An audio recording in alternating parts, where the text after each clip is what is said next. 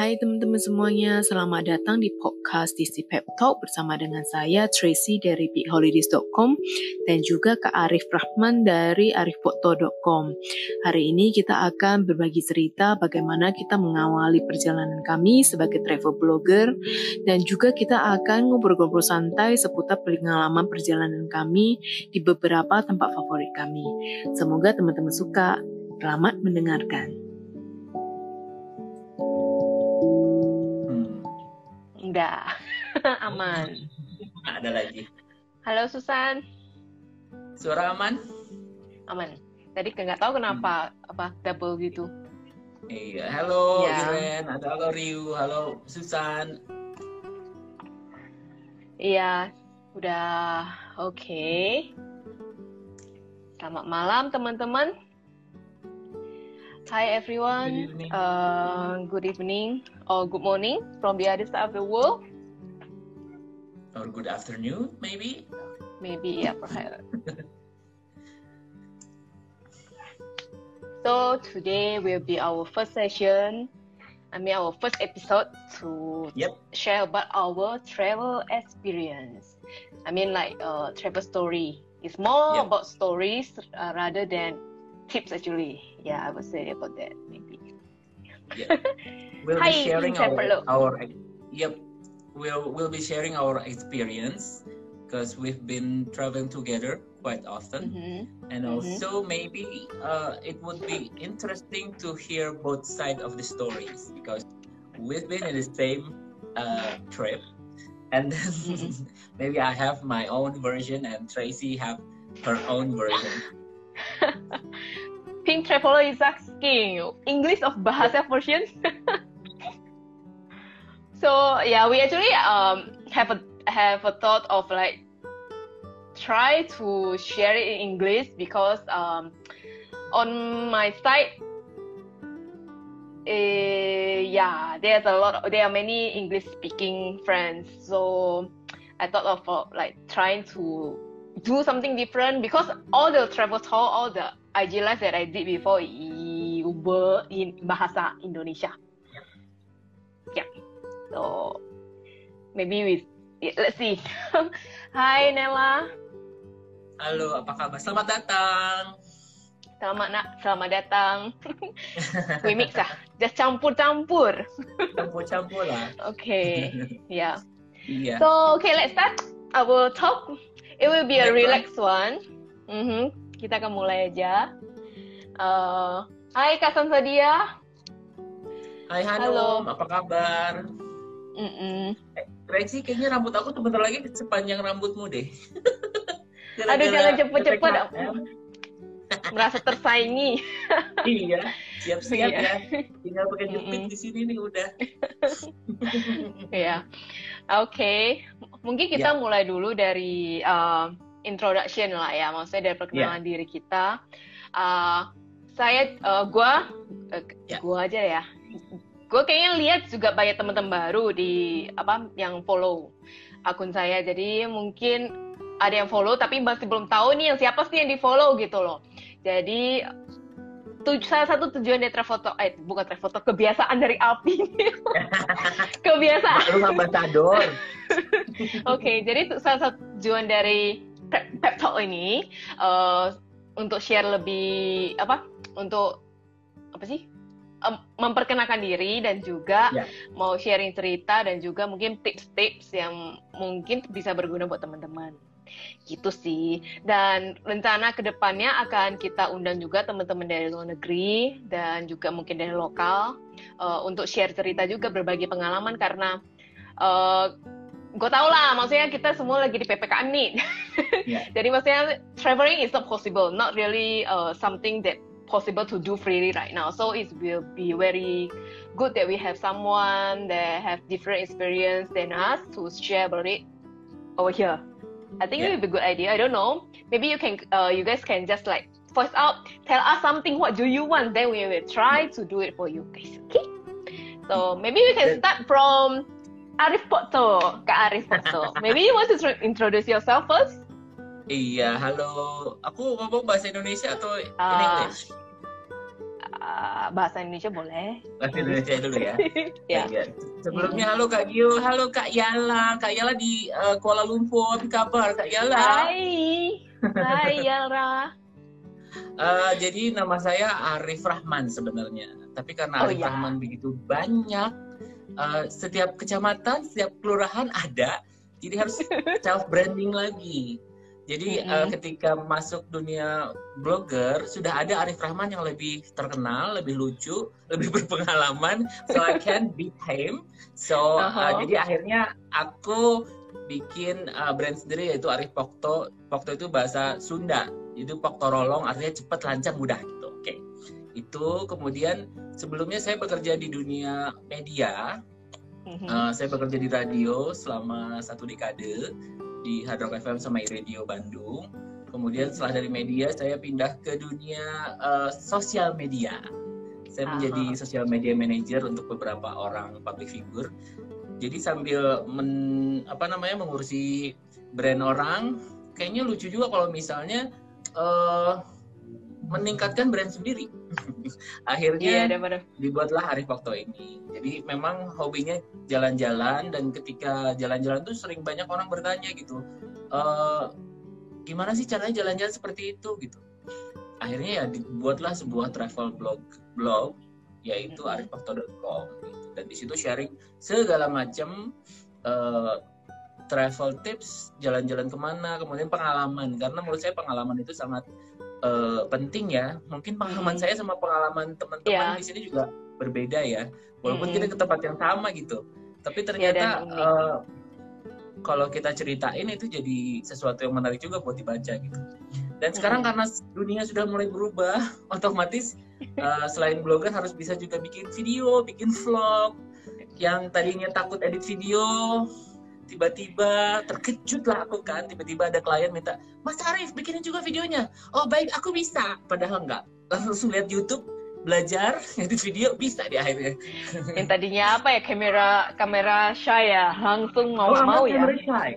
Oh yeah, no, okay, I thought you are. I'm a bad video editor, so. Tapi akhirnya belajar bisa gitu. Dan kaget juga ternyata di dunia travel blog ini kita bisa pergi-pergi secara gratis, kemudian pergi-pergi dibayar, dan akhirnya bisa sharing lebih banyak, lebih maksimal buat teman Aib. Kalau pembaca di arifpokto.com itu panggilnya teman Aib, bisa sharing buat teman Aib itu di semua platform sosial media gitu, nggak cuma di blog tapi bisa juga di Instagram, di Twitter, di Facebook, di YouTube juga gitu. Jadi istilahnya dari hobi menjadi pekerjaan gitu. Kalau Tracy sebelum bijau dulu, Kak Aib dulu selesaikan dulu. Kak Aib aslinya dari mana? Tebak dari mana? Dari mana ya? Yang Tasik bukan sih? Tasik ya? Iya, Tasik. Walaupun sebenarnya banyak orang menyangka aku tuh orang Batak. Karena rahang-rahang bisa masuk kan. Orang Minang juga bisa. Aduh. Cuma pada akhirnya ya saya orang Indonesia. Karena bisa mirip jadi orang Minang, orang Manado, bisa jadi orang Batak, orang Sunda, dimanapun itu. Hello Travel Stories, how are you? So jadi awal mula blogging itu dari tahun berapa Kak Aib? Kalau boleh tahu. Saya blogging itu dari 2008. Ada dulu platform namanya Multiply. Multiply itu adalah satu platform menulis yang sangat menyenangkan, dan jadi dulu saya menulis dua kategori. Satu untuk pekerjaan, saya menulis skrip dan segala macam. Satu lagi adalah untuk hobi, curhat apa segala macam, sharing pengalaman makan di mana gitu kan. Kemudian ketika saya sering menulis dalam pekerjaan, saya juga menulis lepas untuk beberapa website. Kemudian menulis itu buat saya adalah terapi juga sih istilahnya, karena kadang-kadang saya bisa mengekspresikan perasaan, pengalaman tuh lewat tulisan gitu loh. Jadi istilahnya banyak manfaat menulis buat saya, dan akhirnya di travel blog saya itu begitu banyak cerita gitu, nggak cuma tips, nggak cuma pengalaman, tapi perasaan juga dicurahkan di situ, kayak misalnya aku menangis ketika jadi kayak tertutup buku diary berbagi. gitu ya. Iya. Yeah, I want to hear that part of story. Iya. Iya. Okay. Nama blognya apa Kak? Nggak di-share? Nama blog. arifpokto.com. arifpokto.com, iya. Halo teman-teman yang baru bergabung. Jadi kita selamat datang di episode pertama dari Let's Talk bersama dengan saya Tracy dari Peak Holidays dan juga Kak Arif Pokto. Kak Arif Rahman sih tepatnya sih, dari arifpokto.com. Jadi kita ceritanya yang baru bergabung mungkin ketinggalan ya. Jadi kita mau tujuan dari acara ini. Kak Arif, coba ceritakan ulang. Jadi kita mau sharing bahwa traveling itu banyak sekali dimensinya gitu istilahnya.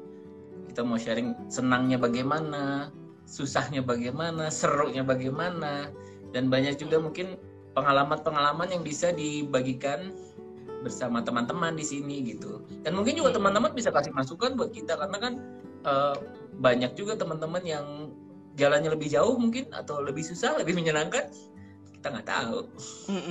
Iya. Gitu. Hai Kak Nabil. Ya mungkin oke. Apa perlu saya perkenalkan diri juga? Iya, sekarang Tracy, giliran Tracy. Okay. Hi everyone. My name is Tracy. My blog is speakholidays.com. I was born in Medan, not part of Sumatra Island in Indonesia. I'm Indonesian. And okay, so I and Arif have this idea to like do a Instagram live to share about our story. So yeah, I start with blogging and then Instagram. Yeah, basically sharing our travel experience. So that's about it, I think, for now. I start blogging in 2000 and actually very active is 2015. So it's almost like 6 to 7 years, coming 7 years right now. And so far I'm still enjoying because I take my blog as one of a platform for me to express myself through writing, because like, you know, we experience a lot, and our own experience will be different.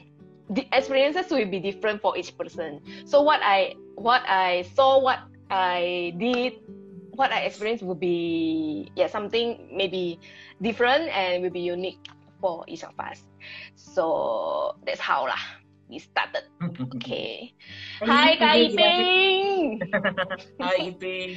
Selamat bergabung. You to be a graphic designer, ya? Oh yeah, my background is graphic designer. I worked for almost, before I graduated, I already started to work. So overall it will be about 15 years in graphic design. And that's the turning point, because I think I stayed too long in graphic design and got bored, so I tried to turn my creativity into something else. That's where I start my blog. Yeah, that's why peakholidays.com is very immaculate in design, and her photos are, amazing, because she has this artistic view of stuffs, like the dimensions and also the colors and the precisions of photos. Perfectionist. Yep. Perfectionist. Okay. Yeah. It can be a good thing lah. Can be a good thing. Yeah. Sometimes it's like make our standard higher. But it's a good thing. Yeah, it's a good thing. And maybe we start to talk to our friends about the first time I met Tracy. Okay, you want to tell? You can start first. Okay. I can add on later. Iya, jadi waktu itu, bahasa lagi nggak apa-apa ya? Nggak apa-apa, apa aja. Waktu itu kan saya baru mulai arifpokto.com tuh baru diluncurkan kalau nggak salah waktu itu, dan diajak sama salah satu agensi namanya Kamadik Nusantara untuk meliput sebuah destinasi wisata. Awalnya saya agak-agak terkejut ketika ditawari destinasi ini gitu. Kenapa? Karena destinasi ini sangat mainstream people. Jadi kayak ini destinasi yang ada apa di situ gitu ya. Dan tahu nggak destinasinya di mana teman-teman? Destinasi yang kita tuju itu adalah nggak jauh, nggak deket juga sih. Iya. Brebes. Brebes. Tapi itu loh, Brebes nggak semua orang tahu loh. Oh, I know. Tapi kalau dalam dunia aku semua orang tahu Brebes. Tetanggaku orang Brebes. Jadi intinya kaget juga ketika yuk kita ke Brebes. Brebes mukanya biasa aja gitu. Dan ternyata waktu itu kita dikumpulin ada beberapa travel blogger, travel influencer. Waktu itu ada Kak Tracy, kemudian ada Kak missnidi.com, ada diandiorsa.com, kemudian ada bernavita.com ya. Saya sebutnya .com-nya semuanya. Iya nih. Ada yang komentar apa telur asin Brebes. Iya nih. Iya, itu Kak Gina. Halo Kak Gina, selamat datang. Jadi waktu itu kita dikirim nih ke Brebes. Dalam perjalanan aku kan baru berjumpa dengan beberapa orang ya. Saya sudah kenal dengan Idvi, kemudian juga waktu itu ada band Rizka, Gana. Bukan. Oh, Gana ada? Ada Gana. Iya, ada. Why he wasn't in my memory. Kawan. He was there. Jahat banget. Oke, jadi waktu pertama ketemu Tracy itu orangnya agak cool ya gitu, jadi agak pendiam. Sementara saya ada yang gitu. Semua orang saya halo, aku Arif seperti biasa, karena ya itulah aku gitu ya. Jadi ketika ketemu orang seneng dan mungkin ada beberapa kaget nih orang kayaknya heboh banget gitu. Cuman ya nggak apa-apa lah. First impression does matter gitu kan. Tapi sama Tracy ya diterima baik. Cuman memang orangnya agak-agak Tracy cuman agak pemalu, pendiam dan pemalu. Iya gitu loh. Tapi sepanjang perjalanan ternyata baru terbuka lah bahwa orangnya nggak kaku itu gitu. Karena ternyata di Brebes itu kita menemukan banyak tempat baru yang menyenangkan gitu loh, dan sangat menarik untuk diselami secara wisata gitu. Dari point of view travel blogger, Brebes yang tadinya saya pikir adalah tempat ya biasalah, tempat truk lewat, tempat kereta lewat, tempat kita lewat. Di sana tuh banyak tempat bagus yang harus digali lagi gitu. Di sana ada satu desa namanya Desa Salem. Desa Salem itu ajaib. Kenapa? Orang Brebes ngomong Jawa gitu kan. Orang Salem ngomong bahasa Sunda, bahasa saya. Jadi istilahnya waktu itu tuh benar-benar ajaib karena ternyata di Brebes ada orang Sunda. Satu kecamatan semua ngomong Sunda, punya kebudayaan sendiri yang sangat berbeda dari orang Brebes biasanya. Kita juga waktu itu ngelihat pertanian bawang ya Kak. Iya, itu bawang gorengnya memang beda, enak sih. Lebih menghargai bawang sejak melihat penanamannya gitu. Dan jadi ingat setiap kali kalau misalnya mau beli bawang goreng ya Brebes, mau cari yang Brebes kayak jadinya. Hai Kak Gio, ada Kak Ivi juga ya. Iya, ada Kak Ivi juga. Dan waktu itu tuh bener-bener ngelihat Tracy tuh ajaib gitu loh. Dalam artian ini cewek cool banget, dia bawa kamera gede gitu loh. Dan tiba-tiba ketika dia share hasil fotonya bagus banget gitu. Makasih. Iya, halo, ada yang tunggu, ada yang mari kita nyapa dulu. Hai Kak Citra. Halo Lia, apa kabar? Makasih sudah join. Iya. Lalu lanjut lagi Kak. Dan makasih buat Kak Madik mempertemukan kita akhirnya, karena setelah trip itu kita tuh akhirnya pergi beberapa kali bersama ya Kak ya. Beberapa trip kita pergi bareng sih. Iya, habis itu kita kemana habis dari Brebes? Brebes itu tahun berapa ya Kak? Tahun 2017. 2017. 17 ya. 17 awal. 2017, terus habis itu gak lama kemudian kita ke trip bareng lagi ke ke Gorontalo. Itu tuh trip yang berkesan sih yang di Gorontalo ya. Karena itu istilahnya daerah yang apa ya, belum pernah pergi pertama, yang jauh. Itu pertama kali aku injak Sulawesi deh kayaknya. Mata? Iya kayaknya. Waktu itu aku, that's my first time in Sulawesi. In that period of time, I went to Sulawesi every year from 2014, 15, 16, 17, and I went there for free for works. So for work, okay. Yeah, so it's amazing. Sulawesi is a beautiful island. I love it. Yep. Yeah. And everything so different. Yeah, different. It's like, okay.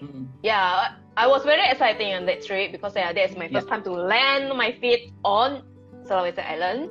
And the secondly is the place that we went was totally different. I mean, like we went to one place called Torosiaje, you still remember?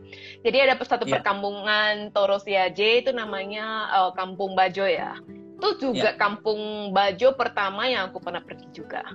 Jadi menarik sih, karena setauku kalau suku Bajo itu cuma aku dengarnya Labuan Bajo. Jadi aku pikirnya semuanya ada di Labuan Bajo, tapi tahunya ternyata ada di banyak tempat daerah, terutama di Sulawesi sih ya. Kayak gitu. Jadi memang kita pergi ke sebuah kabupaten namanya Pohuwato, di mana ada satu daerah namanya Kampung Torosiaje. Itu adalah perkampungan khusus suku Bajau. Jadi memang itu juga salah satu perkampungan di atas air, di atas laut yang pertama saya datangin gitu, karena selama ini kalau lihat suku Bajau kan di dokumenter tuh mereka hidupnya di atas laut.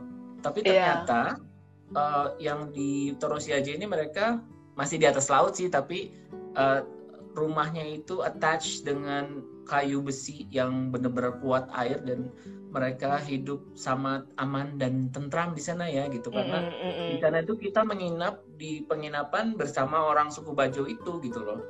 Dan kita lihat kesehariannya bagaimana mereka beternak ikan. Kalau kita kan di depan rumah ada ayam gitu ya, mereka di depan rumah miaranya ikan bubara gitu. Jadi itu seru banget. Dan terasa banget hangatnya Kak, itu orang-orang Pohuwato, orang Gorontalo itu sangat halo Kak Rio. Jadi orang Gorontalo itu ada satu adat istiadat namanya Atiolo. Atiolo itu kayak mereka itu baik sama pendatang, baik sama orang lain gitu. Dan itu terbukti karena pas pulang dari Torosiaje mobil kita mogok kan Kak? Ya waktu di parkiran ya? Iya, dan aku harus mendorong, tapi ternyata tiba-tiba ada orang datang banyak banget. Aku takut gitu, ada apa nih, ada apa gitu. Ternyata mereka mau bantu dorong. Dan gak usah dimintain biaya atau segala macam, mereka cuma mau nolongin kita aja, baik banget. Gue sampai lupa yang bagian itu. Tapi ya benar ada kejadian itu sih, yang mogok ya mobil ya, iya. Terus yang di Kampung Bajo itu juga uniknya itu, walaupun jadi ceritanya itu mereka ada cerita kan sejarahnya kenapa orang Bajo bisa masuk ke situ, ke Indonesia. Ya kan ceritanya dari Malaysia ya awalnya ya. Iya. Ingat karena gak? orang suku mereka tersebar di seluruh ASEAN kan sebenarnya. Ya, bahkan sampai Singapura. Nomad sih, jadi mereka berlayar kemana-mana, jadi masuk ke Indonesia, terus habis itu nyebar ke Indonesia juga, beberapa bagian dari Indonesia sih gitu. Nah cuma itu uniknya suku Bajo itu ya memang mereka kehidupannya ya maunya tinggalnya ya di atas laut sih ya, nggak mau di darat. Karena pernah kita dikasih tahu waktu itu diceritakan kalau mereka sebenarnya udah yang di kampung itu udah dipindahkan ke darat. Tapi mereka cuma stay for like maybe few months I guess. Then they move back to where they come from. Balik lagi ke kampung itu gitu loh. Jadi nggak bisa mungkin terbiasa kali kalau bangunan di atas saya mungkin agak goyang-goyang kali mabuk gitu.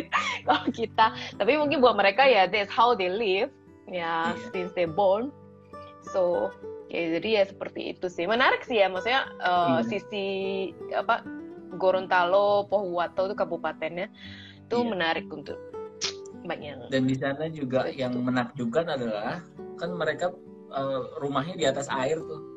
Itu air lautnya bersih banget, nggak ada polusi apa segala macam, kayak ya sampah-sampah daun sedikit apa oke lah gitu. Tapi mereka berjaga kebersihannya bagus banget. Jadi di depan kamar kita itu langsung taman air, ada karang, ada bulu babi, ada ikan-ikan berenang. Halo Citra.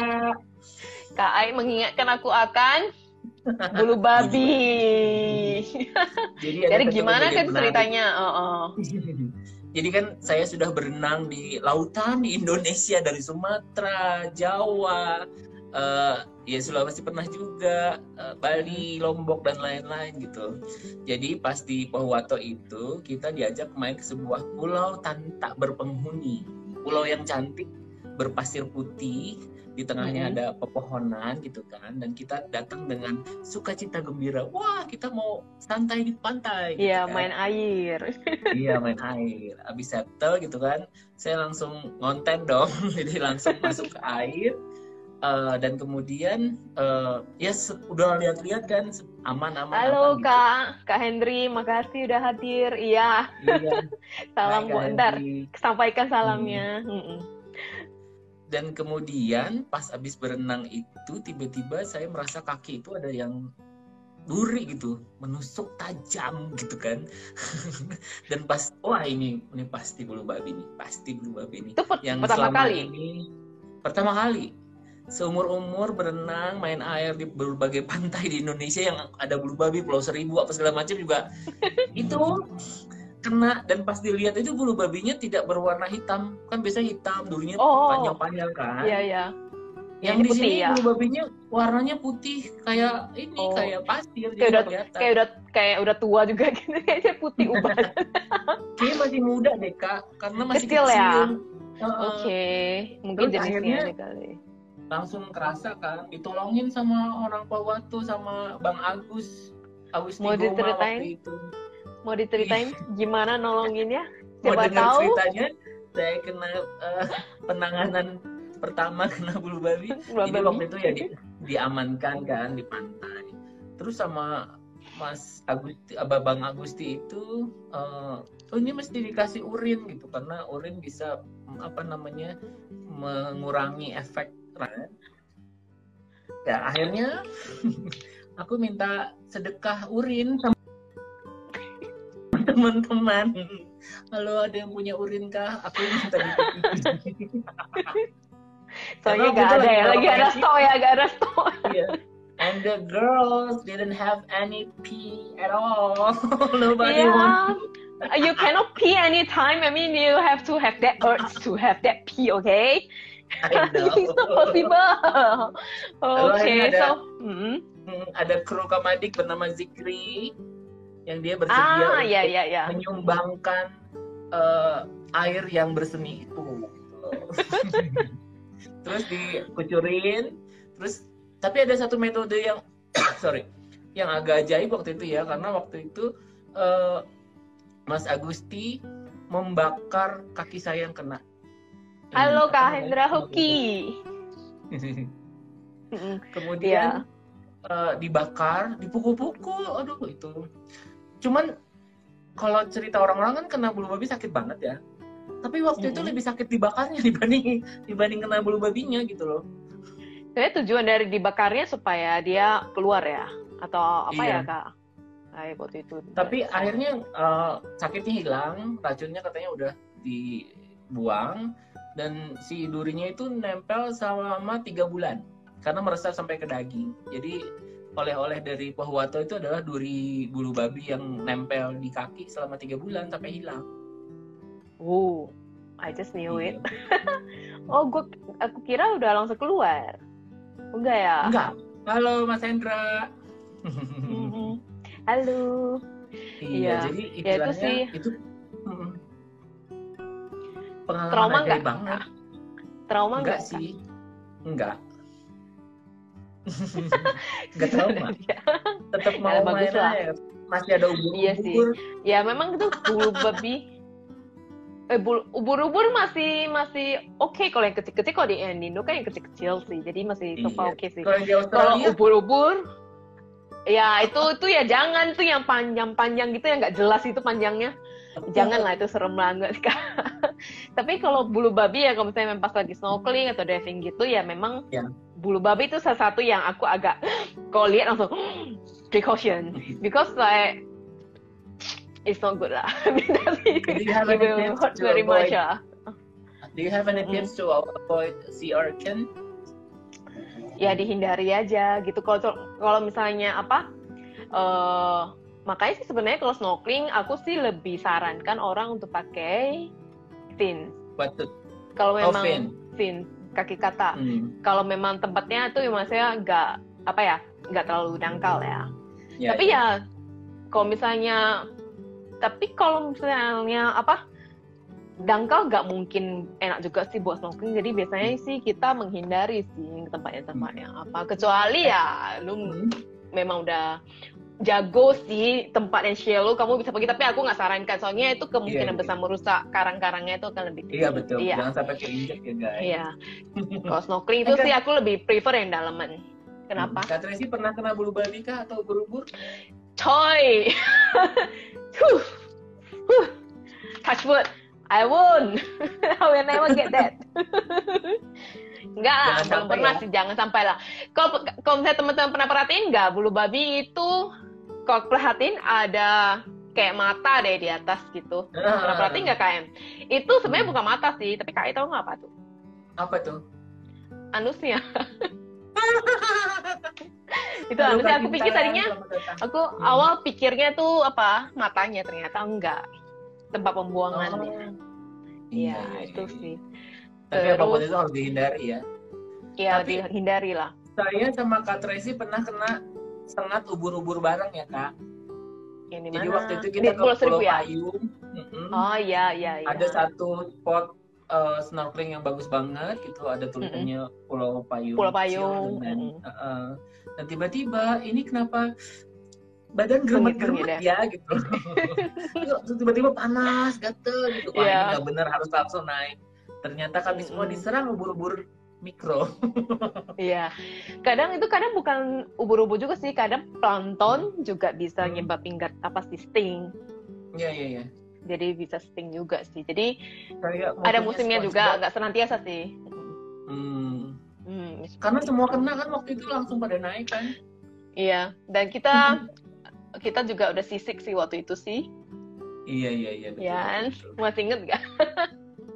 Teman-teman kalau misalnya mau nanya, mungkin mau komentar silakan ya. Kita buka aja, bisa di komen atau gitu.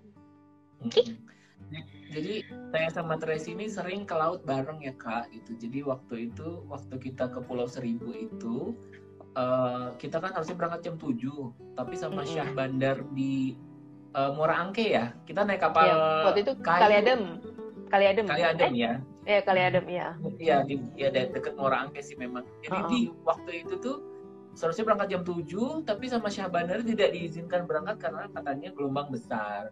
Kami sebagai penumpang ya ikut nurut aja gitu kan. Kemudian jam 10 boleh berangkat. And you know what, people? Me and Tracy fell asleep. So tidur sih. And we don't know what happened outside inside the boat. Yeah. Jadi pas bangun itu kita tiba-tiba, ini kok orang pada kelihatan payah ya gitu. Banyak yang banyak yang mabok apa segala macem, banyak yang jackpot lah istilahnya kan. Tapi kami berdua baik-baik saja karena kami tidur. Jadi tanpa minum the whole boat ya. Iya, semua pada teler gitu sih. Ya bersyukurnya sih ya waktu itu bisa tidur sih, karena aku orangnya agak gampang tidur sih dimanapun gitu.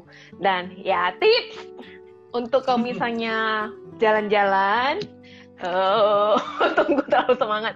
Kalau jalan-jalan, kalau ada budget lebih ya carilah. Kalau misalnya apalagi kalau yang menyangkut dengan transportasi laut, kalau ada budget lebih, pilihlah yang paling cepat. Karena kenapa? Pertama ya memang lebih cepat. Jadi nggak lebih capek kan. Soalnya kayak waktu itu kan yang kita ke Pulau Seribu yang kita cerita ini, it takes about how many hours? I think 3 hours ya. 2 hours. 2 or 3. No, I can't remember, but it's like 3.5 something. Yeah, for sure it's like the whole boat throughout the people on the boat semua pada tele muntah, dan kita sendiri yang nggak muntah, walaupun kita nggak muntah, tapi kita nyampe di tempat tujuan. Waktu itu kita pergi ke Pulau Payung, itu juga agak sedikit capek sih, karena kelamaan di boat yang agak terombang-ambing gitu loh. Jadi ya kalau misalnya bisa ada budget lebih, kayak waktu itu kita juga sih iseng sih mau coba yang agak budget gitu, ya hasilnya begitu. Jadi not advisable lah kalau misalnya lu ada budget lebih, pilihlah yang lebih cepat nyampe gitu. Karena tapi setelah nyampe kita capek. Tapi sebelumnya aku pernah naik kapal kayu yang lebih kecil dari yang kita naik itu, nggak separah yang, tapi memang musim belum. Cuaca ya. Kalau mau pergi-pergi itu cek dulu cuacanya. Karena waktu itu kita pergi bulan Februari. Aduh Kak, muter. Jadi waktu itu kita pergi ke Pulau Payungnya itu bulan Februari, baru habis. Mungkin masa-masa penghujung habisnya musim hujan gitu sih. Nggak hujan sih, cuma waktu itu ombaknya ya lumayan kelihatan agak goyang gitu. Jadi kenapa? Sebentar ya. Ini keaibnya.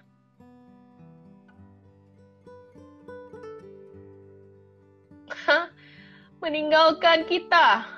Mari saya undang dulu. Ya. Aduh Kak, jangan tinggalkan aku sendiri. Maafkan. Iya. Iya. Barusan gue yang putus ya? Iyalah, masa aku yang putusin? Rada galak. Jangan biarkan Tracy marah. Orangnya baik banget, jadi kalau udah marah tuh berarti udah keterlaluan. Iya, Kak Gio bilang emosi, TC emosi. Iya. Maaf ya teman-teman. Iya, tadi sampai mana ngomongin? Ya, sampai Pulau Seribu. Iya, gelombang laut gitu. Kalau misalnya pulang dari Pulau Seribu itu ke Jakarta, sebaiknya jangan terlalu sore karena gelombangnya itu, pengalaman beberapa kali pulang dari Pulau Seribu ke Maleman itu gelombangnya gede. Jadi sebaiknya pulangnya lebih siang dikit lah. Gitu. Pilih yang lebih siang gitu ya, jadwal siang. Soalnya ada beberapa jadwal sih ya, tergantung kita apa kan. Iya. Jadwal kapalnya gitu sih. Tapi ya, aku pernah pulang pergi tuh naik kapal kayu. Pertama kalinya sih sebenarnya waktu itu aku naik kapal kayu sama mahasiswa. Dan sebelum kapal jalan udah dikasih Adimo. Untuk aku minum sih, jadi udah langsung. Tapi ya sudah sih, kalau ada budget lebih aku prefer yang cepat lah. Ya, jadi begitu seputar Pulau Seribu. Tapi menyenangkan karena di Jakarta ada banyak pulau bagus yang bisa kita explore. Hanya 2-3 jam saja dari Jakarta kita bisa dapat pemandangan sebagus di Maldives, sebagus di beberapa pulau lain di Indonesia gitu. Kita tinggal pilih aja pulaunya. Kalau misalnya pengen pulau yang kayak di paling deket tuh Pulau Pari ya, itu paling cakep Pari, tuh ya. Buat yang waktu itu kita sama Trizara gitu. Kemudian mau yang agak-agak mewah ada Pulau Macan.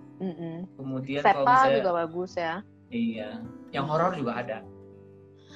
Aduh, kita jangan ungkit yang horor malam ini karena ada malam. Tidak baik untuk kesehatan jantung, saudara-saudara. Iya, betul. Tapi Kak Tracy lebih seneng ke gunung atau ke pantai? Aku sih gunung.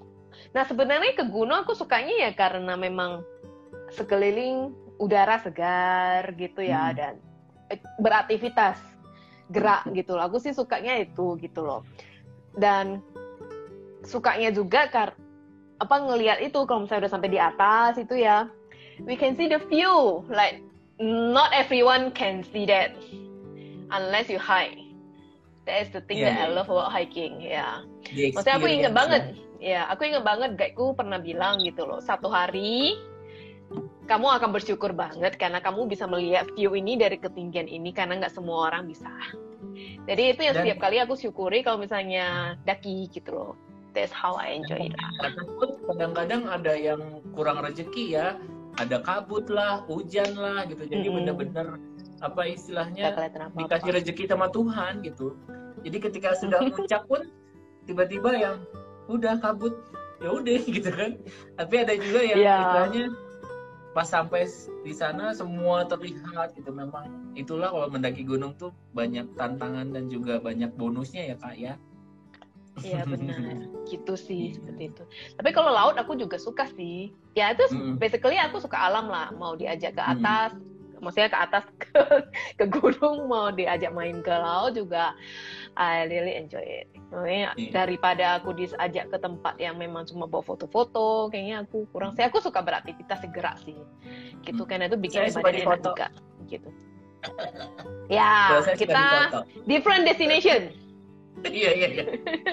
Tapi kita pergi ke beberapa tempat itu kadang-kadang kita menemukan nggak cuma alamnya saja ya, budayanya juga keren ya gitu Kak. Kayak misalnya pas di Pohuwato itu di Gorontalo kita lewat sebuah rumah yang ini rumah kayaknya zaman benar-benar. Dan dengan nekatnya kita itu mampir mengetuk ayo jalan-jalan Indonesia, halo. Ini nggak tahu sih Mas Faal atau Bang Hiro, pokoknya halo. Halo, selamat datang. Kita lagi cerita-cerita soal perjalanan kita nih, Mas, gitu. Jadi waktu itu kita pernah ke Gorontalo, kita lihat sebuah rumah yang sangat antik, jadi rumah kayu, dia bentuknya rumah panggung gitu ya. Jadi ada tidak berdiri di atas tanah, tapi dia ditopang oleh kayu-kayu tua gitu. Dan kita itu mampir, terus kita nanya boleh nggak kita masuk, kita pengen lihat rumah sebagus ini gitu. Karena untuk ukuran rumah kayu itu, rumah adat Gorontalo sepertinya Kak ya. Jadi itu rumah adat ya itu. Dan kita itu diperbolehkan masuk oleh pemiliknya gitu. Dan seneng banget kita bisa lihat, wah di dalamnya itu banyak foto-foto zaman perjuangan yang hitam putih seperti itu kan. Kemudian juga arsitekturnya juga sangat berbeda dibanding rumah-rumah yang pernah kita datengin gitu. Dan pas kita foto-foto juga ternyata ada sesuatu yang jadi horor lagi. Sudahlah, lupakan. Ganti topik Kak. Intinya kita terpesona sama bahwa ada loh orang yang bisa preserve rumah yang ratusan tahun dengan baik. Dan saya nggak tahu waktu itu bukan destinasi wisata ya, cuman kita aja iseng mampir gitu loh. Iya, tapi satu tempat kan pasti ada rumah tradisional, rumah uniknya gitu loh, gitu. Maksudnya walaupun mungkin nggak bisa dikunjungi, tapi kita bisa lihat itu sudah cukup bagus sih, maksudnya cukup menambah wawasan kita lah, kayak seperti itu. Iya. Dan nggak kebayang kehidupan di masa lalu seperti apa gitu. Jadi kenapa mereka rumahnya di atas? Kak Kos. Halo. Kenapa rumahnya di atas tanah itu? Karena ya untuk menghindari banjir, menghindari hewan buas dan lain-lain. Gitu. Jadi beneran fungsional tapi secara arsitekturnya bagus gitu. Kayu-kayunya itu ada ukirannya gitu. Hai Kak Kosner. So there's a story behind everything, including the building structure, the structure of the building, the houses, and like the food. You still remember the food that we had in Gorontalo? Whoa. Seafood galore. Seafood galore. Everything I still remember. So fresh. Yeah, I still remember you eat a lot. Yes. I still remember. So there's a one night. That one is when we were in Brebes. You and one of our friends, the finisher. We already finished. Then you finish everything, clean up. Jadi gini teman-teman, saya itu orangnya penyayang ya. Jadi ketika ada makanan sisa, sayang sini biar aku makan gitu. Jadi daripada mubazir kan mending aku habiskan gitu. Jadi kadang-kadang kalau kita pergi trip itu kita dijamu sama tuan rumah kan, disediakan aneka macam makanan gitu. Bahkan di Brebes itu kita datang ke sebuah destinasi wisata di mana mereka menjual hutan mangrove. Dulunya hutan mangrove itu terkikis habis jadi mereka dulu mengalihfungsikan mangrove itu menjadi peternakan bandeng. Tapi kemudian peternakan bandengnya tidak berhasil, akhirnya mereka berpikir, kita hidupkan lagi mangrove-nya, dan jadilah sebuah destinasi wisata mangrove. Dan tidak cuma jualan hutan mangrove dan keindahannya, tapi mereka juga menjual pesona kuliner. Jadi waktu itu kita disediain aneka macam ikan dari yang ditangkap dari hutan mangrove. Kemudian kita makan daun ada satu daun khusus dari buah mangrove itu dibikin semacam salad gitu. Itu tuh enak ternyata. Aku tak menyangka ada bagian dari mangrove yang bisa dimakan gitu, dan kita dikasih urap rumput laut. Oh ya, ya. Iya, dan teman-teman kan mungkin sudah kekenyangan gitu. Sementara sebagai orang penyayang, saya melihat, sayang kepitingnya masih ada, sayang ikannya belum habis. Perbedaannya tipis banget, Kak. Sama antara penyayang sama muatnya banyak, Kak, tuh dikit. Perbedaannya dikit, Kak. Baik orang udah masak capek-capek, tapi tidak dihabiskan. Iya sih. Akhirnya saya habiskan saja, dan mereka senang lihatnya. Yeah, it's a blessing can eat much. Bisa makan banyak itu satu berkat. Dan Indonesia itu penuh dengan makanan enak ya. Kemanapun kita pergi banyak makanan enaknya loh. Halo Tauko Kembung. Iya, ini dari Medan nih. Hai Kak Ulan. Kak Ulan. Aku nggak tahu lu. Ya pernah Kak Ulan ya. Iya betul. Iya. Halo. Irawat kami berdua itu pernah tinggal di Medan gitu. Kalau Tracy kelahiran Medan kan? Aku tinggal di Medan juga, sempat. Iya. Nah, aku pun pernah sekolah di Medan dulu. Oh ya? Iya. For how many years? Hai Niko, apa kabar Niko? Dari SD sampai lulus. Sampai lulus SD. Oh. Iya. Oke. Hai, Mas Faat. Hi everyone. Halo. Thanks for joining us. Sudah berapa lama sih menjadi travel blogger? Ini ada yang nanya. Ayo jalan-jalan di Indonesia.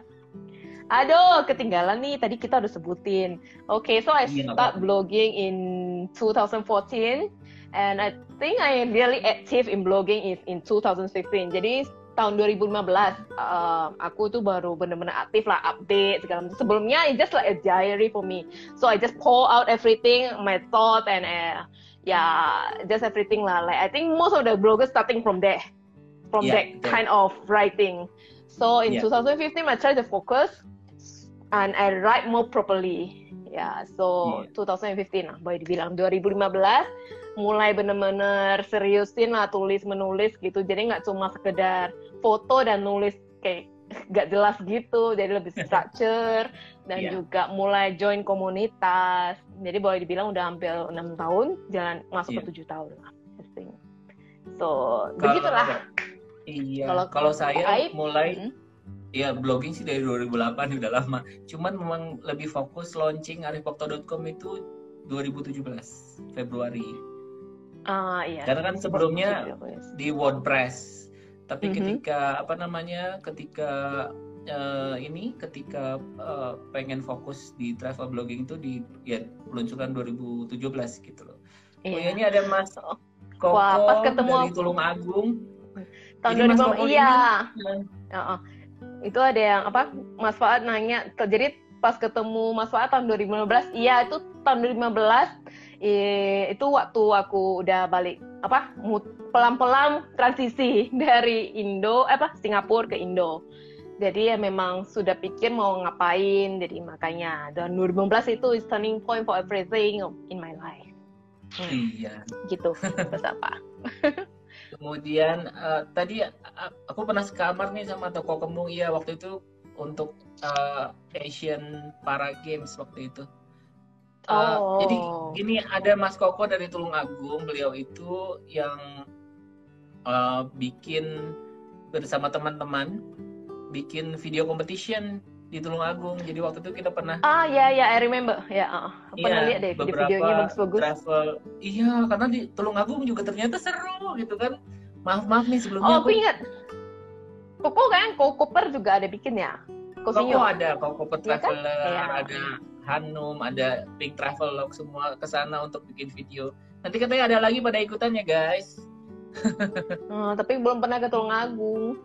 Iya, nanti harus datang. Kemudian apa destinasi wisata yang paling berkesan buat Kak Tisi sama Kang Ai? Kata Iren nanya. Yang Gorontalo itu kayaknya ya. Iya, benar.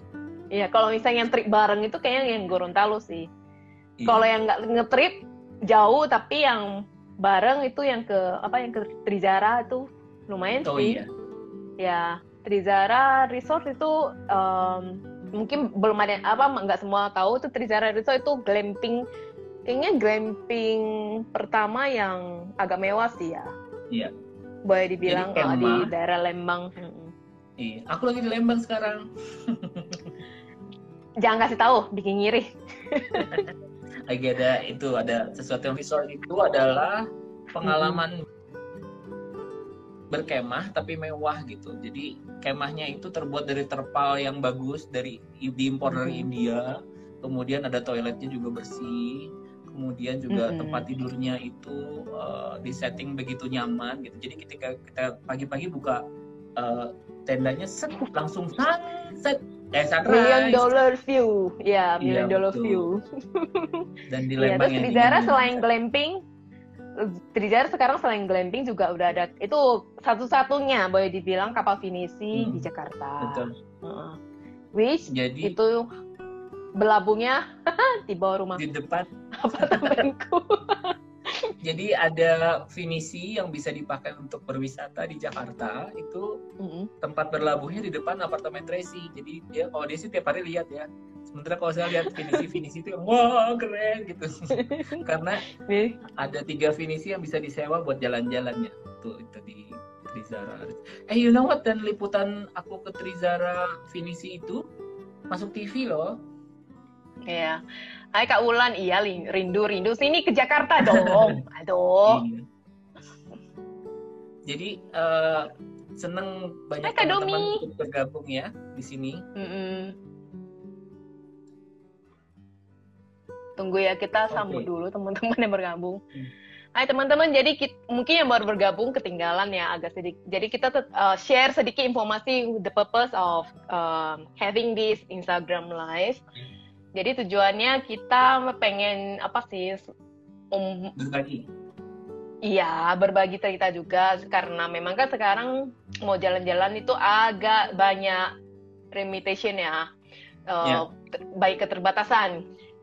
Jadi rencananya ke depan ini nggak cuma sekali, tapi maybe 2 weeks once or maybe once a week. Jadi belum tahu nih 2 minggu sekali atau seminggu sekali, tapi there will be another one.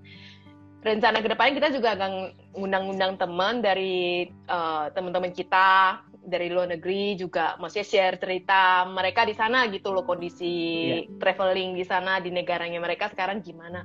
Karena kita di Indo kan sebenarnya juga ada beberapa tempat yang udah buka untuk kita bisa traveling juga, tapi kan belum bisa ke luar negeri. Ya, sama juga terjadi di kondisi di negara lain. Jadi it's a good lah. I mean, we even though we cannot travel anywhere right now, but we can still up to date on what happening. Jadi ini salah satu tujuannya. Jadi kalau misalnya teman-teman mungkin ada ide atau topik, mungkin barangkali yang pengen tahu lebih banyak, apa aja sih sebenarnya kita masih open sih ya. Teman-teman bisa share bisa komen di sini. Biar bisa kita lihat nanti mungkin apa yang bisa jadi kita pertimbangkan. Bukan begitu, Kai? Iya, betul. Ya. Halo juga buat Mbak Regina. Terima kasih sudah bergabung. Mbak Regina juga suka jalan-jalan loh dan pandai menulis berkata-kata. Halo. Berpuisi. Iya. Dan kita lagi sharing soal pengalaman kita traveling karena memang saya pernah beberapa kali traveling sama Tracy itu banyak kejadian seru ya. Kayak misalnya waktu kita ke Labuan Bajo bareng gitu loh. Jadi waktu ke Labuan Bajo itu kan kita pergi ke sebuah tempat namanya Mantap Point gitu kan. Tiba-tiba orang turnya bilang yang, hey lihat itu ada manta gitu kan. Kemudian kita mengejar dan terjunlah Tracy untuk melihat manta lebih dekat gitu. Tapi karena arusnya begitu kencang, Tracy terbawa arus sampai jauh. Pusing saya sebenarnya. Maksudnya diombang-ambing sama buaya, apa namanya? Pelampung ya sebutan. Pelampung. Buaya. Dan gitu. Tracy harus berpegangan pada pelampung, tapi memang harus mendengarkan instruksi dari guide kita gitu. Tapi waktu itu karena mungkin angin kencang, apa ya, instruksi dari guide kita yang cuma ngomong, yang menginstruksikan tapi nggak turun. Sebel gue. Kenapa gue yang turun bukan guide yang turun? Karena di antara kita ini Tracy paling ahli di bidang air. Dia bisa berenang di arus yang kencang, bisa menyelam jadi ceritanya sih gua. Jadi ceritanya sih waktu itu gue itu apa ya maksudnya bela-belain turun, tapi ya gue juga tahu lah keterbatasan gue, dan aku tahu aku masih bisa handle situasi seperti itu akhirnya. Karena salah satu teman kita itu belum pernah lihat manta, dan dia datang sampai sejauh itu, I feel like it's a bit shame lah. I mean sayang banget udah traveling jauh-jauh dan mantanya di situ tapi nggak pergi ya. You have to see that. I mean apalagi dia ternyata belum tahu manta itu apa. Oh my god. Ya, waktu itu dia bilang manta itu apa? Ya, makanya aku harus kasih lihat ini loh, kita ada itu kayak gitu di situ. Makanya waktu itu ya berusaha lah temenin turun gitu. Dan aku nggak nyesel sih, walaupun ya agak sedikit sakit kepala habis itu karena diputer-puter gitu ya. Arusnya kenceng banget kan? Ya, kenceng sih, tapi still okay. Ya, still okay lah. Iya. Karena I saw you drifted. Dari atasnya juga kelihatan sih airnya kan. Kacau gitu. Iya, langsung Mas, itu nggak apa-apa tuh. Nggak apa-apa katanya. Cuma dia harus itu ikutin boy itu gitu, harus pegangan. Ya semuanya juga bilang nggak apa-apa, turunnya tapi nggak ada yang turun. What? Itu selalu. Karena aku pernah pengalaman KTC waktu di Banyuwangi kan, terjun tuh di Selat Bali ya. Jadi snorkeling di pinggir, tiba-tiba kan saking asiknya, tiba-tiba aku sudah di tengah, kemudian sudah lelah dan harus minta tolong sampai ditarik sama kapal.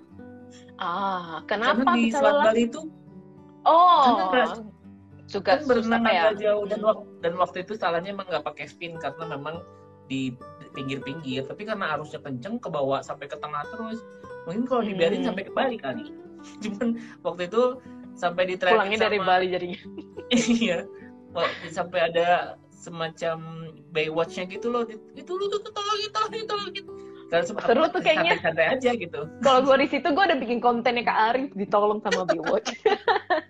Udah santai kan gitu. Tiba-tiba ketika orang teriak-teriak jadi ikut panik. Oh iya ya ini. Terus ini kok arusnya kenceng banget gitu. Jadi ke bawah arus kenceng banget, akhirnya yang ya udahlah ditolongin aja. Tapi ya sejak itu lebih berhati-hati sama arus gitu loh. Karena hey, waktu Andrew. itu semacam dilepas. Hey, ada Andrew. Begitu. Halo. Iya. Ya intinya kalau pergi-pergi safety is number one ya. Walaupun kadang-kadang ada beberapa tempat yang bagus banget, tapi kalau kira-kira berbahaya harus precaution dulu. Iya, harus tahu nih. Dan sama apa ya limit mesti sama orang yang udah tahu daerah situ gitu loh. Apa kabar si TC? Ini kabarnya. As what you see. Ya karena masak sendiri, makan sendiri ya Kak. Selama pandemi. Iya sih, nggak sebelum pandemi juga sama sih. Kalau di rumah pas lagi nge-traveling ya sebisa mungkin masak sendiri lah. Itu salah satu refreshingnya sih, cara refreshing dulu sebelum pandemi. Tapi sekarang bukan karena refreshing, tapi karena terpaksa kayaknya mau nggak mau jadi masak. But still okay, I enjoy it. I mean like I'm grateful lah. Maksudnya kita masih tetap bersyukur sih. Maksudnya walaupun pandemi situasi kayaknya nggak mengenakan, tapi kita masih sehat-sehat ya. Ya seperti itu. Iya. Dan teman-teman tetap stay safe ya dan healthy karena memang pandemi belum selesai gitu. Walaupun angka-angka COVID-nya menurun, tapi bukan berarti kita bisa santai gitu. Tetap protokol kesehatan tetap dijalankan ya gitu. Dan apalagi kalau misalnya naik transportasi umum atau pergi-pergi, kalau nggak penting-penting amat sih di rumah aja gitu sebaiknya ya. Gitu. Jadi ya segitu aja sih. Terus gak terasa udah sejam loh Kak. Gak terasa 1 jam. Gitu. Dan waktu ke Labuan Bajo itu juga sebuah pengalaman yang menyenangkan karena kita pergi secara mewah ya Kak ya. Naik speedboat ya. Kita pergi mewah karena kita tidak mengeluarkan sedikit pun uang karena itu adalah perjalanannya hasil lomba blog. Betul. Jadi kita ikut lomba blog di Idera Finance dan kita berdua terpilih untuk pergi ke Labuan Bajo sebagai hadiahnya gitu. Nggak disangka sih itu, maksudnya bisa dapat, bisa menang sih waktu itu karena ya sudah, udah tulis ya udah disubmit aja gitu loh. Siapa tahu, iya tahu-taunya apa menang gitu kan ya, satu sukacita. Iya. Ya, karena gitu sih. Ini juga salah satu tips travel, mungkin budgetnya terbatas atau pengen dapat suatu travel yang penuh kemewahan gitu ya, ikut lomba blog gitu. Karena itu salah satu cara kita ya untuk pergi-pergi secara mewah, untuk hemat gitu. sih, supaya bisa hemat juga gitu ya. Betul. Hemat tapi Nggak dengan hemat lagi, fasilitas. kita ngeluarin duit. Iya betul sih, iya. Tapi kan di sana kita pasti jajan. Iya. Beli inilah, beli itulah. Tapi ya mayoritas expenses yang gede sih ya pasti di cover, namanya juga hadiah ya. Yang kecil-kecil itu ya oke lah gitu sih. Jadi kadang-kadang banyak orang nanya kan, Kang Aib kok bisa pergi-pergi ke tempat jauh-jauh gitu, budgetnya berapa? Memang ada beberapa destinasi saya budget sendiri gitu ya, tapi banyak juga yang dari pekerjaan, nggak dapat kerjaan ya menang lomba. Karena itu salah satu tips buat teman-teman kalau pengen pergi-pergi, asah kemampuan menulis, asah kemampuan memotret atau bikin video, siapa tahu itu bisa membawa Anda untuk bisa pergi jalan-jalan. Destinasi impianmu. Ya, betul. Tapi destinasi impian Kak Tisi yang belum kesampaian di mana di Indonesia? Di Indonesia belum, saya Maluku ya, kayaknya Maluku belum ke sana. Kayaknya yang Maluku, Aceh juga belum. Banyak lah yang masih belum sih. Pengen gitu. Banyak loh. Gawat gimana nih wishlist panjang tetap kayak nggak habis-habis. Karena buat keliling Indonesia itu tidak akan cukup setahun, kayaknya masih butuh banyak waktu dan budget ya, karena kita menabungnya lumayan kalau buat terutama untuk destinasi timur yang memang keluarnya ongkos lebih mahal gitu loh. Ya. Terutama sekarang sih pengennya ya kalau misalnya ke destinasi itu kalau yang bisa diving apalagi, aduh pengen deh. Maksudnya soalnya lautnya Indonesia itu memang ya nggak ada duanya sih. Aku pernah tuh rencana yang ngobrol sama temenku, maksudnya bukan orang Indonesia gitu, gue nanya kalau misalnya mau ke luar negeri itu enaknya mana ya kalau misalnya buat diving gitu ya. Soalnya kan maksudnya udah diving di Indonesia, semua di Indonesia udah beberapa tahun gitu, pengen keluar lihat-lihat gitu loh, apakah sama, apakah bedanya, maksudnya bedanya apa gitu loh kan, pengen cari pengalaman di luar. Terus sama temenku cuma dibilang, lu udah di tempat yang paling bagus dah, sudah lah soal laut gitu, lu ngapain jauh-jauh keluar gitu loh. Ya, oke lah. Jadi ya sekarang lebih pengennya kalau bisa ya fokus. Tapi ya itu sih yang soal traveling tuh uniknya begitu sih. Kita jalan-jalan dalam negeri, bukan jalan gitu. Mungkin kalau misalnya kita explore, kita kebanyakan nih kayak misalnya aku ya, dulu aku lahir aku tinggal di Jakarta sebelum pindah Singapura, lumayan lama tuh. Tapi nggak pernah sekalipun benar-benar jalan-jalan explore Pulau Jawa. Bahkan explore Indonesia juga itu kayaknya cuma waktu kecil banget tuh, dari waktu masih di Medan ke Jakarta.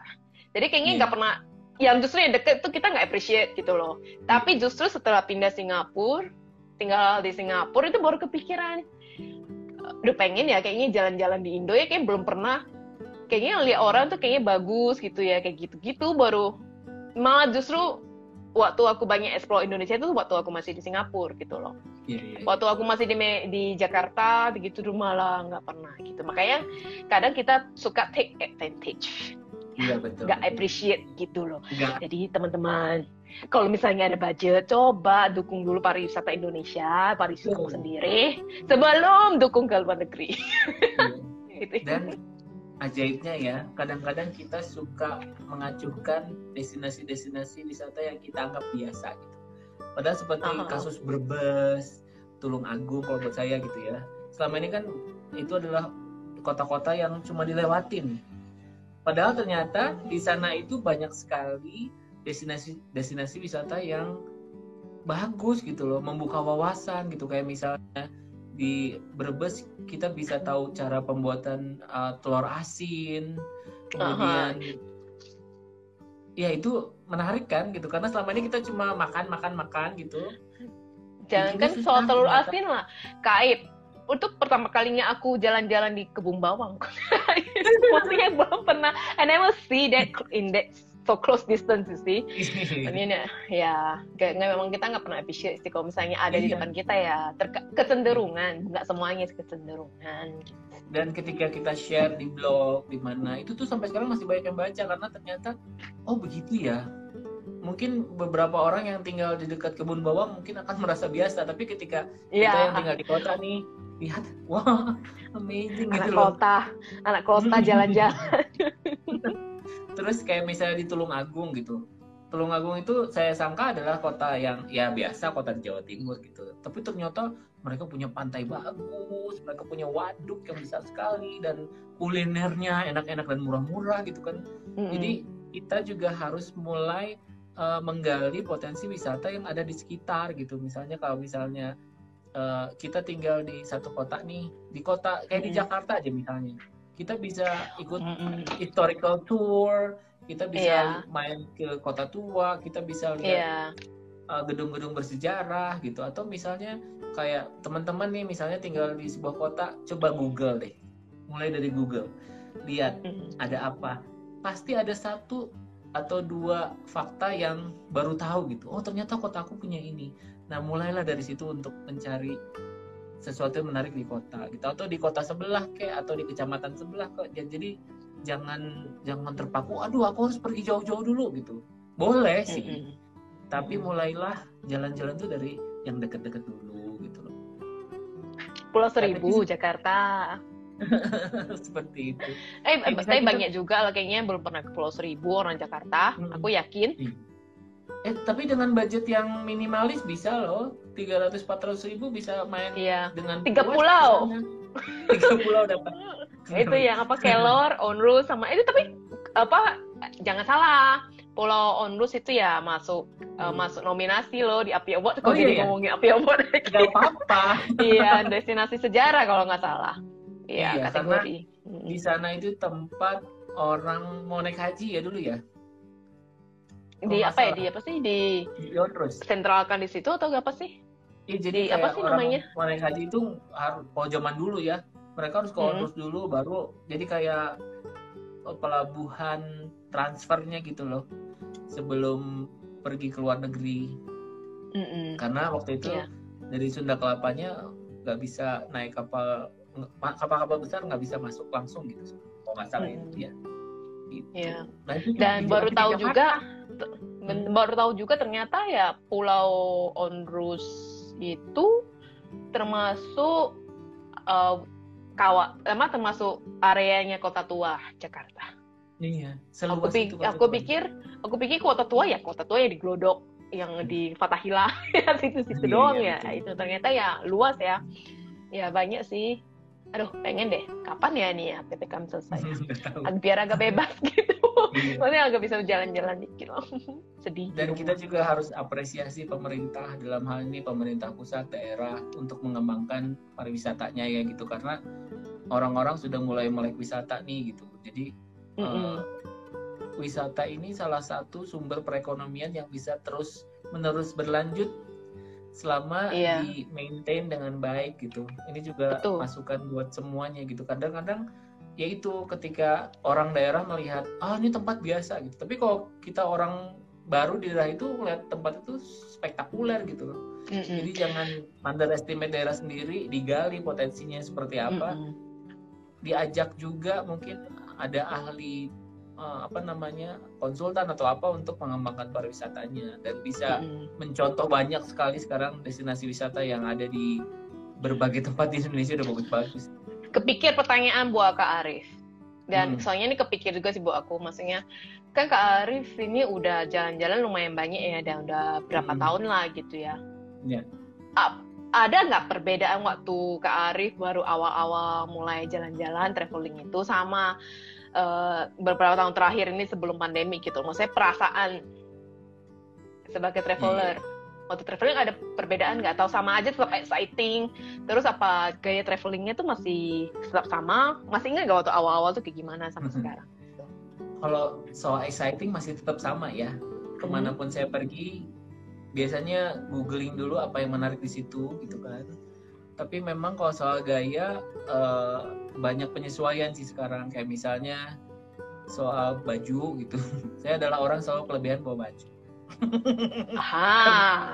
You need a tip to travel like. Gitu ya. Akhirnya bisa lebih ringkes. Jadi apalagi kalau misalnya pergi ke destinasi yang udah ada panitianya gitu, ada itinerary-nya, saya bisa menyesuaikan. Sebelumnya tuh kayak koper tuh kebanyakan bawa, bahkan ada beberapa baju atau perlengkapan tuh nggak dipakai sama sekali gara-gara kebanyakan bawa. Terus saya juga lebih apresiatif kali ya soal banyak hal gitu, karena ya itu kadang-kadang kita itu suka kurang memperhatikan. Tapi ketika kita ada di tempat itu, terus ada orang setempat yang cerita, di sini tuh begini, oh keren juga ya gitu. Dan itulah kenapa kita harus ngobrol dengan orang lokal untuk mendapatkan pengalaman lokal lebih baik lagi. Gitu. Karena kadang-kadang kalau kita dengar dari cerita orang sana langsung lebih dapat feel-nya gitu loh. Walaupun sekarang tantangannya ketika pandemi saya agak pendiam ketika pergi-pergi. Kan kemarin juga pernah beberapa kali tugas ke daerah gitu ya. Ya kan pandemi otomatis harus pakai masker. Iya, nggak bisa ngobrol bebas seperti dulu gitu karena ya. Karena itu sih sekarang itunya tantangannya ngobrol sama orang. Jadi biasanya ramah, sekarang agak sedikit ya terkendala lah. Ngobrol juga jadi jaga jarak. Buat kita yang di Jakarta mungkin udah agak biasa ya, tapi ketika di daerah yang protokol kesehatannya tidak begitu seketat di Jakarta, mereka kadang-kadang suka, ini orang ngomong jauh-jauh ya gitu. Tapi saya selalu jelaskan, oh iya ini saya pakai masker gitu biar lebih tenang. Saling jaga lah, saling jaga sih. Iya betul. Dan sambil promosi protokol kesehatan juga sih gitu, karena di beberapa destinasi kemarin tuh ada yang tidak pakai masker, ada yang istilahnya ya masih belum lah, tapi mudah-mudahan sekarang lebih ketat lagi ya gitu. Karena itu harapan supaya pandemi itu cepat selesai. Itu lebih apresiatif sekarang. Betul. Kok Kati sih? Aku sih merasa perbedaannya kok dulu kayak banyak ya, istilahnya wishlist, checklist. Pokoknya aku tahun ini mesti kesini targetku gitu loh. Kayaknya setiap tahun tuh pasti ada perencana pengen kemana ya gitu loh. Maksudnya ada yang harus dicapai tahun ini gitu, tahun depan kok tahun depannya lagi gitu loh. Tapi ya setelah gue belum maksudnya jalan ke seluruh negara lah, maksudnya masih banyak sekali tempat yang gue belum kunjungi baik dalam maupun negeri. Tapi waktu itu sempat ada satu titik gitu di mana aku merasa sebenarnya kalau jalan-jalan cuma sekedar bersihkan checklist itu ya, maksudnya selesaikan checklist yang kita ada itu kayaknya ya nothing different gitu loh. Maksudnya ya sudah gitu aja sih, nggak ada yang berkesan jadinya gitu loh. Jadi kayak cuma sekedar ngejar target, dan actually what is the point of you traveling? Nggak ada, jadi purpose-nya itu nggak dapet gitu loh. That's when I try to like, instead of traveling far, I go deeper. Jadi ke satu tempat, spend more time there and talk to the people, like what you say, Arif.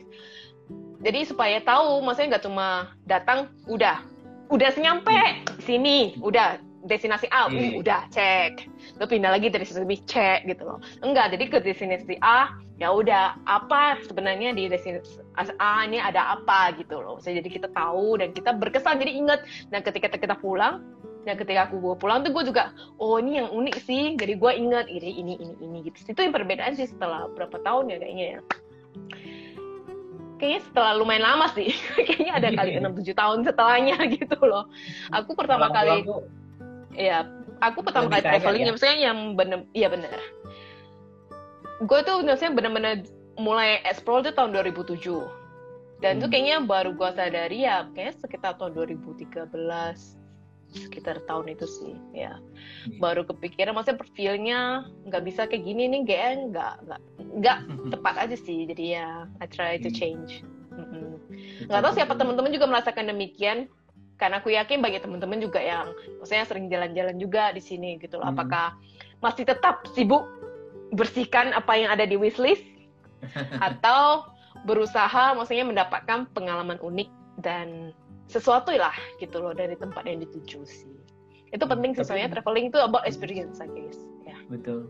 Tapi menurut aku sih bebas-bebas aja sih ketika orang punya wishlist atau apa, kembali ke masing-masing ya, karena tujuan orang berbeda-beda. Tapi ada beberapa orang yang evolve atau berkembang terus seperti Tracy yang istilahnya tidak hanya checklist tapi mendapatkan kekayaan, pengetahuan dan juga pengalaman selama di sana gitu.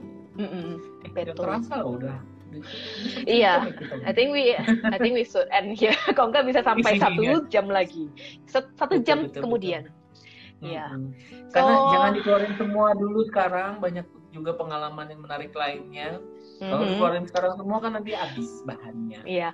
Kita juga berencana sesuatu sih teman-teman. Iya. Teman-teman boleh hadir langsung di live bersama kami. Iya, nanya langsung gitu loh.